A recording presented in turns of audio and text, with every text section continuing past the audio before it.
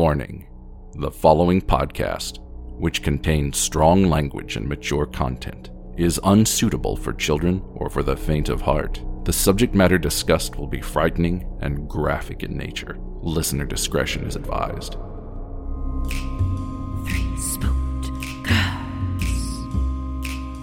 Three spooked girls. When you wanna hear about the paranormal, you get the spooked girls.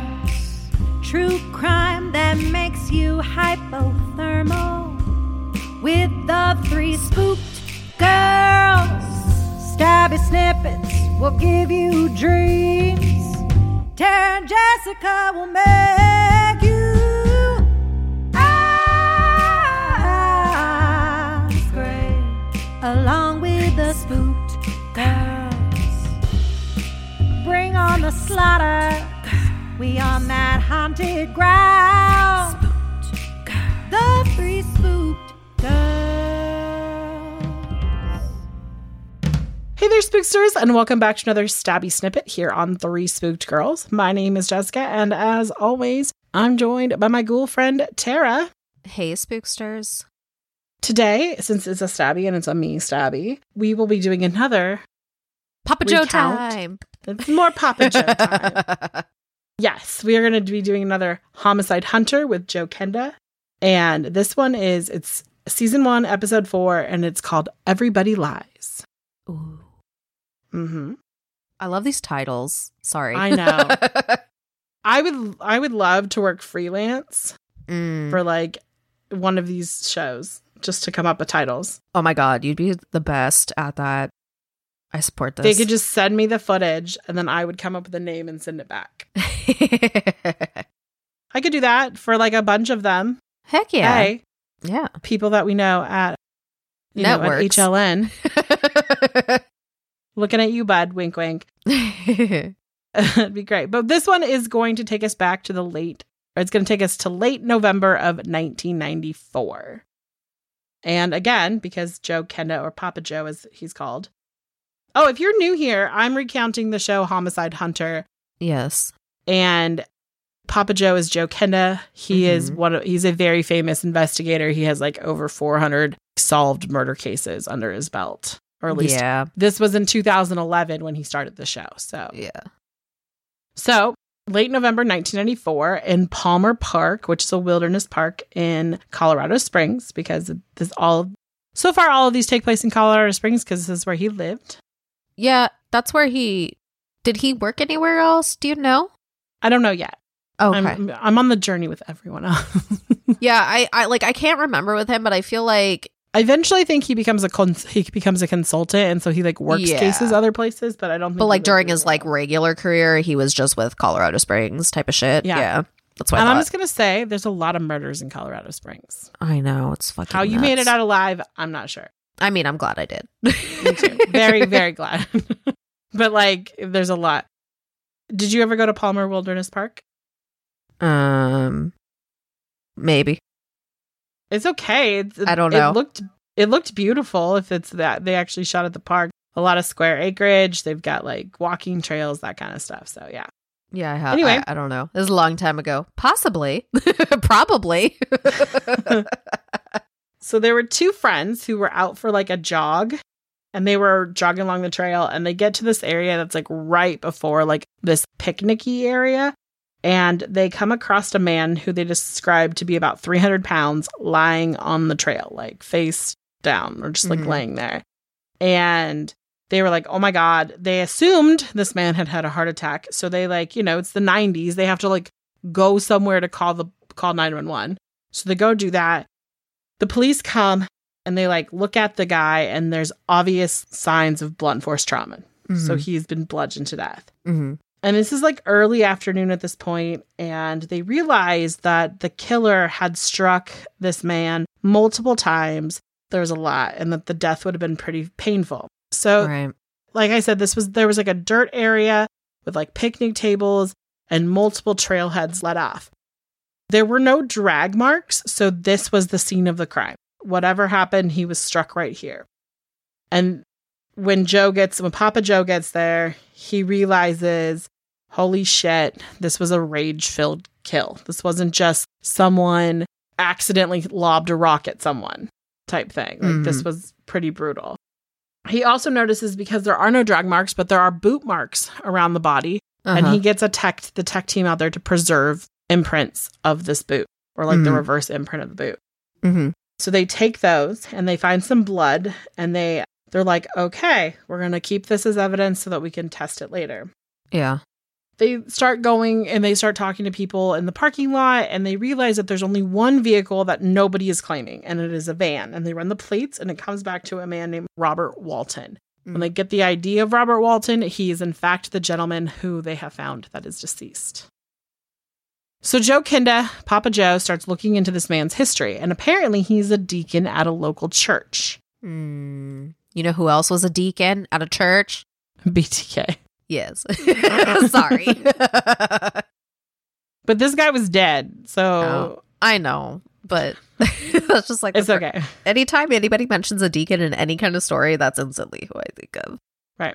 But being a part of his local church was like a big identity, like part of his identity. So they go and interview his wife, who is just like, oh my God, my husband cannot be dead. And they're like, well, ma'am, not only is your husband dead, but we think he was murdered. And she's like, that's impossible. My husband could not have been murdered. Oh I don't know why I was like channeling Eddie Murphy right there, but that's what that felt like. Oh, I got like Southern Belle vibes. I think it was Eddie Murphy doing a Southern Belle. That's how I felt about that. So like she just found it completely impossible. At this point, Papa Joe has two ideas. This is either, because his like wallet was missing. So like, that's why they couldn't ID him right away. So it was either a robbery, someone like attacked him for his wallet, or this was a personal attack, like somebody attacked him. Gotcha. They start digging more into Robert or Bob's background, and they found out that he was born and raised in Montana, and he'd only been in Colorado for a few years, and that he was extremely religious. In fact, when he moved to Colorado Springs, he joined and became heavily involved with the Faith Alliance Church. The members of the church spoke really highly of him. They were like, he's just this great guy. He was always there for people. His coworkers said he was the most helpful person on the planet. And people who knew him really well actually called him Dr. Bob, because he had the ability to take sick plants and have them like regrow. Oh. Which I was like, I need that friend in my life. Right. Oh. So he was known as Dr. Bob. And it's just like this story is like everyone loved Dr. Bob. Everyone loved him. And he loved being surrounded by people. That was kind of like where his energy was. And he was kind of described as the guy who didn't have a single enemy in the entire world. People who knew him said he was at the park because he was actually looking for greenery to put in their Christmas displays at the church. But when Papa Joe like looks at the shit on him, he's like, there was no evidence that he was out doing this. There was nothing to collect the things in, no buckets or like baskets or anything. There wasn't cutting shears or gloves. Like there was none of that. The other thing to note is that part of being involved with his church, he did marriage counseling through church. I think I've talked about this in my personal life, but faith-based healing is basically like, oh, you're kind of good at something. The church will protect you in giving therapeutic advice to people. Yeah. You don't have to be qualified. Yeah. So this is what he did. He would talk to men and sometimes couples together, but he talked a lot to men who were having trouble with their marriages. And there was a suspect that came out of this because he was angry with Bob because he didn't think Bob cared about his problems. Gotcha. They don't actually say this gentleman's name because I think like I'll just be like upfront, I'm going to spoil it. He becomes not a suspect. Right. So I think they're like protecting his identity. Yeah. So basically the dude admits that he has a violent past. He said, I had been violent with my wife. I'm trying to, get this under control. He says that he tells Papa Joe, like, hey, I'm a sex addict. I know this and I'm unhappy with this and I wanted to get counseling. And that's why, like, I don't think Bob was doing a good job because, like, I told Bob and Bob was just like, oh, okay, no big deal. And he just felt like he didn't get the results out of the counseling he needed. PSA, don't go to church to get your therapy because they're not. I would say this. Most church leadership are not psychologically trained to help you correctly. They're going to point you back to verses in the Bible, which are can be misinterpreted. Just don't do it. Seek professional help. There are professional Christian therapists out there who are certified and licensed. If you're looking for that kind of faith-based healing, go to that. But make sure they're certified. That's my PSA. Yeah. So the police are like, oh, okay. Like, we're kind of at square one. We don't have any suspects. So they decide that they're going to release some parts of what happened out to the public. And they do this, and a young couple comes forward and said that they were in that park that day. And they were in the parking lot, and they had seen a young man who, they'd seen a young, angry-looking guy, is what they said, who was driving a large vehicle. He was a white male described to be in his mid-30s. He was about 5'10", 170 pounds, and he had curly hair. They worked with a sketch artist, and they came up with this like really great rendering of somebody. And they start showing it around, and people are like, hey, that dude's Jesse. So they bring Jesse in. Come to find out, Jesse hikes that park a lot. He goes on all the trails. It's kind of like his thing. He does. But Jesse also has a temper or an anger problem. So they bring him in, and he's fucking pissed. And he's just like, real aggressive and everything like that. And he's like, why the fuck am I here? Like, why? What do you guys want from me? Like, I don't know anything about this. Now, Papa Joe has to kind of ask a weird question at this point, because this particular area, which is called the South Canyon in Palmer Park, is at that time, I don't know if it still is, but at that particular time in the 90s, was known for a certain type of sexual activity. It was a hotspot for people it was a hotspot for gay men that would go like meet people and hook up. So Joe had to be like, hey, Jesse, are you gay? Yeah. And Jesse fucking flew off the handle. He was like, what? You can't ask me that. You can't put that in a report. And it's so funny because Papa Joe, like, now is just kind of like, I didn't realize there was rules of what I could and could not put in a police report. Right. But apparently Jesse thinks so. I was like, ooh, Papa Joe, throw shade. Okay. But basically, they kind of have to let Jesse go because there is no evidence connecting him. Because they're like, did he go to the park to like maybe meet up with Bob or to meet someone and Bob was there? Like, we're trying to figure it out. But Jesse kind of just blows up and they let him go. Wow. So they're like, could Bob have been there to hook up with guys? Because, again, he didn't have anything that normally you would associate with like going out to like find shrubbery or like greenery to put in there. And he would know this because we're going to later find out that he worked at a flower shop. So it's not like he was a novice at this, right? Like collecting the greenery. So Bob's brother, Alan, is in the episode, and he doesn't think that Bob was gay, but he can't be sure because he never asked him, which I was like, that's fair. That's fair. During the autopsy, when they started, they find this weird thing. Basically, there's a rolled up washcloth in the front of his pants where men store their junk. Oh. Think the other option of a tube sock. And it's most men, I would say most men, I don't know. They just kind of, the show kind of made it seem like, oh, this is what men who wanted to seem like they had bigger, basically if they wanted to have a bigger dick, they would be like, here's my washcloth, but you don't get to know that because surprise. Yeah. So they go back to his wife and they're like, hey, is Bob gay? And she's like, no, Bob is not gay. I am his wife. I think I would know.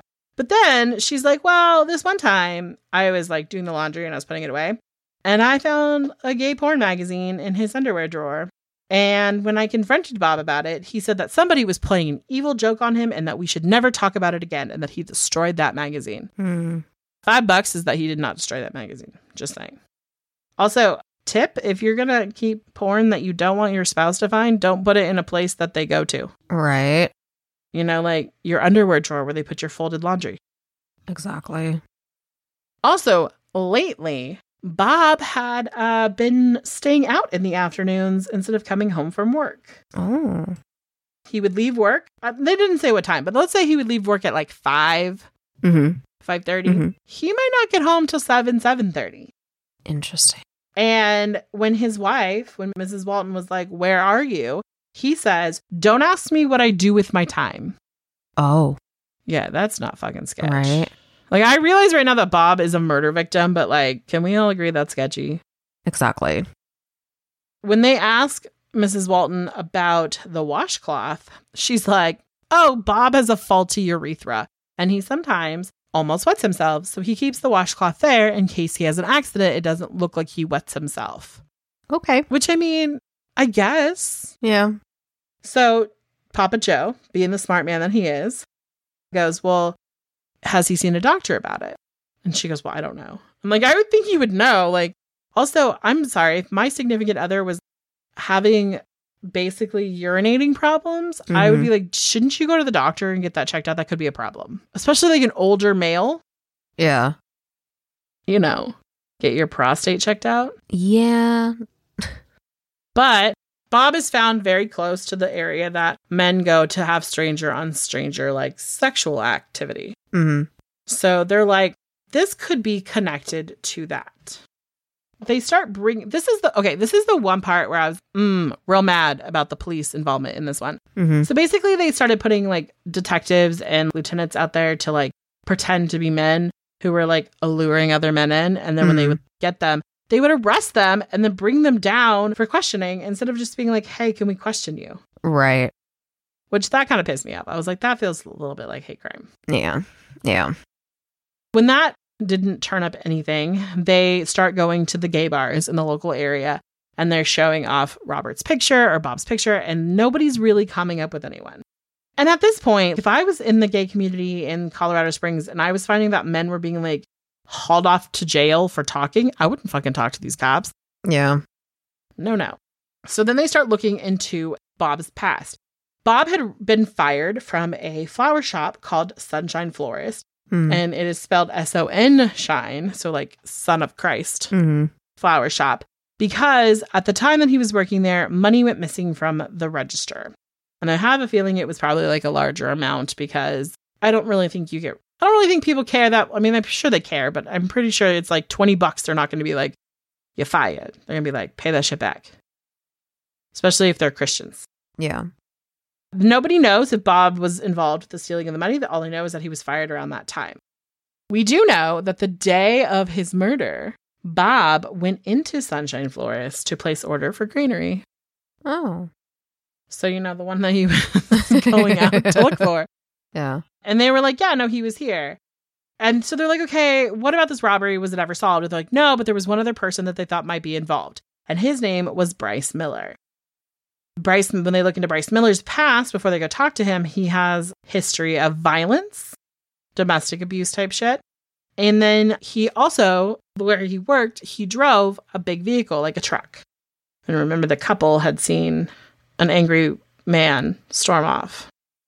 So they go to Bryce Miller's house and they like knock on the door and they look over and like sitting on like a chair or the porch are a pair of boots. And Papa Joe is like, those kind of look like the boots, the treads of these boots from the boot prints that we got. And so they're like, oh, we're going to have to take those in evidence.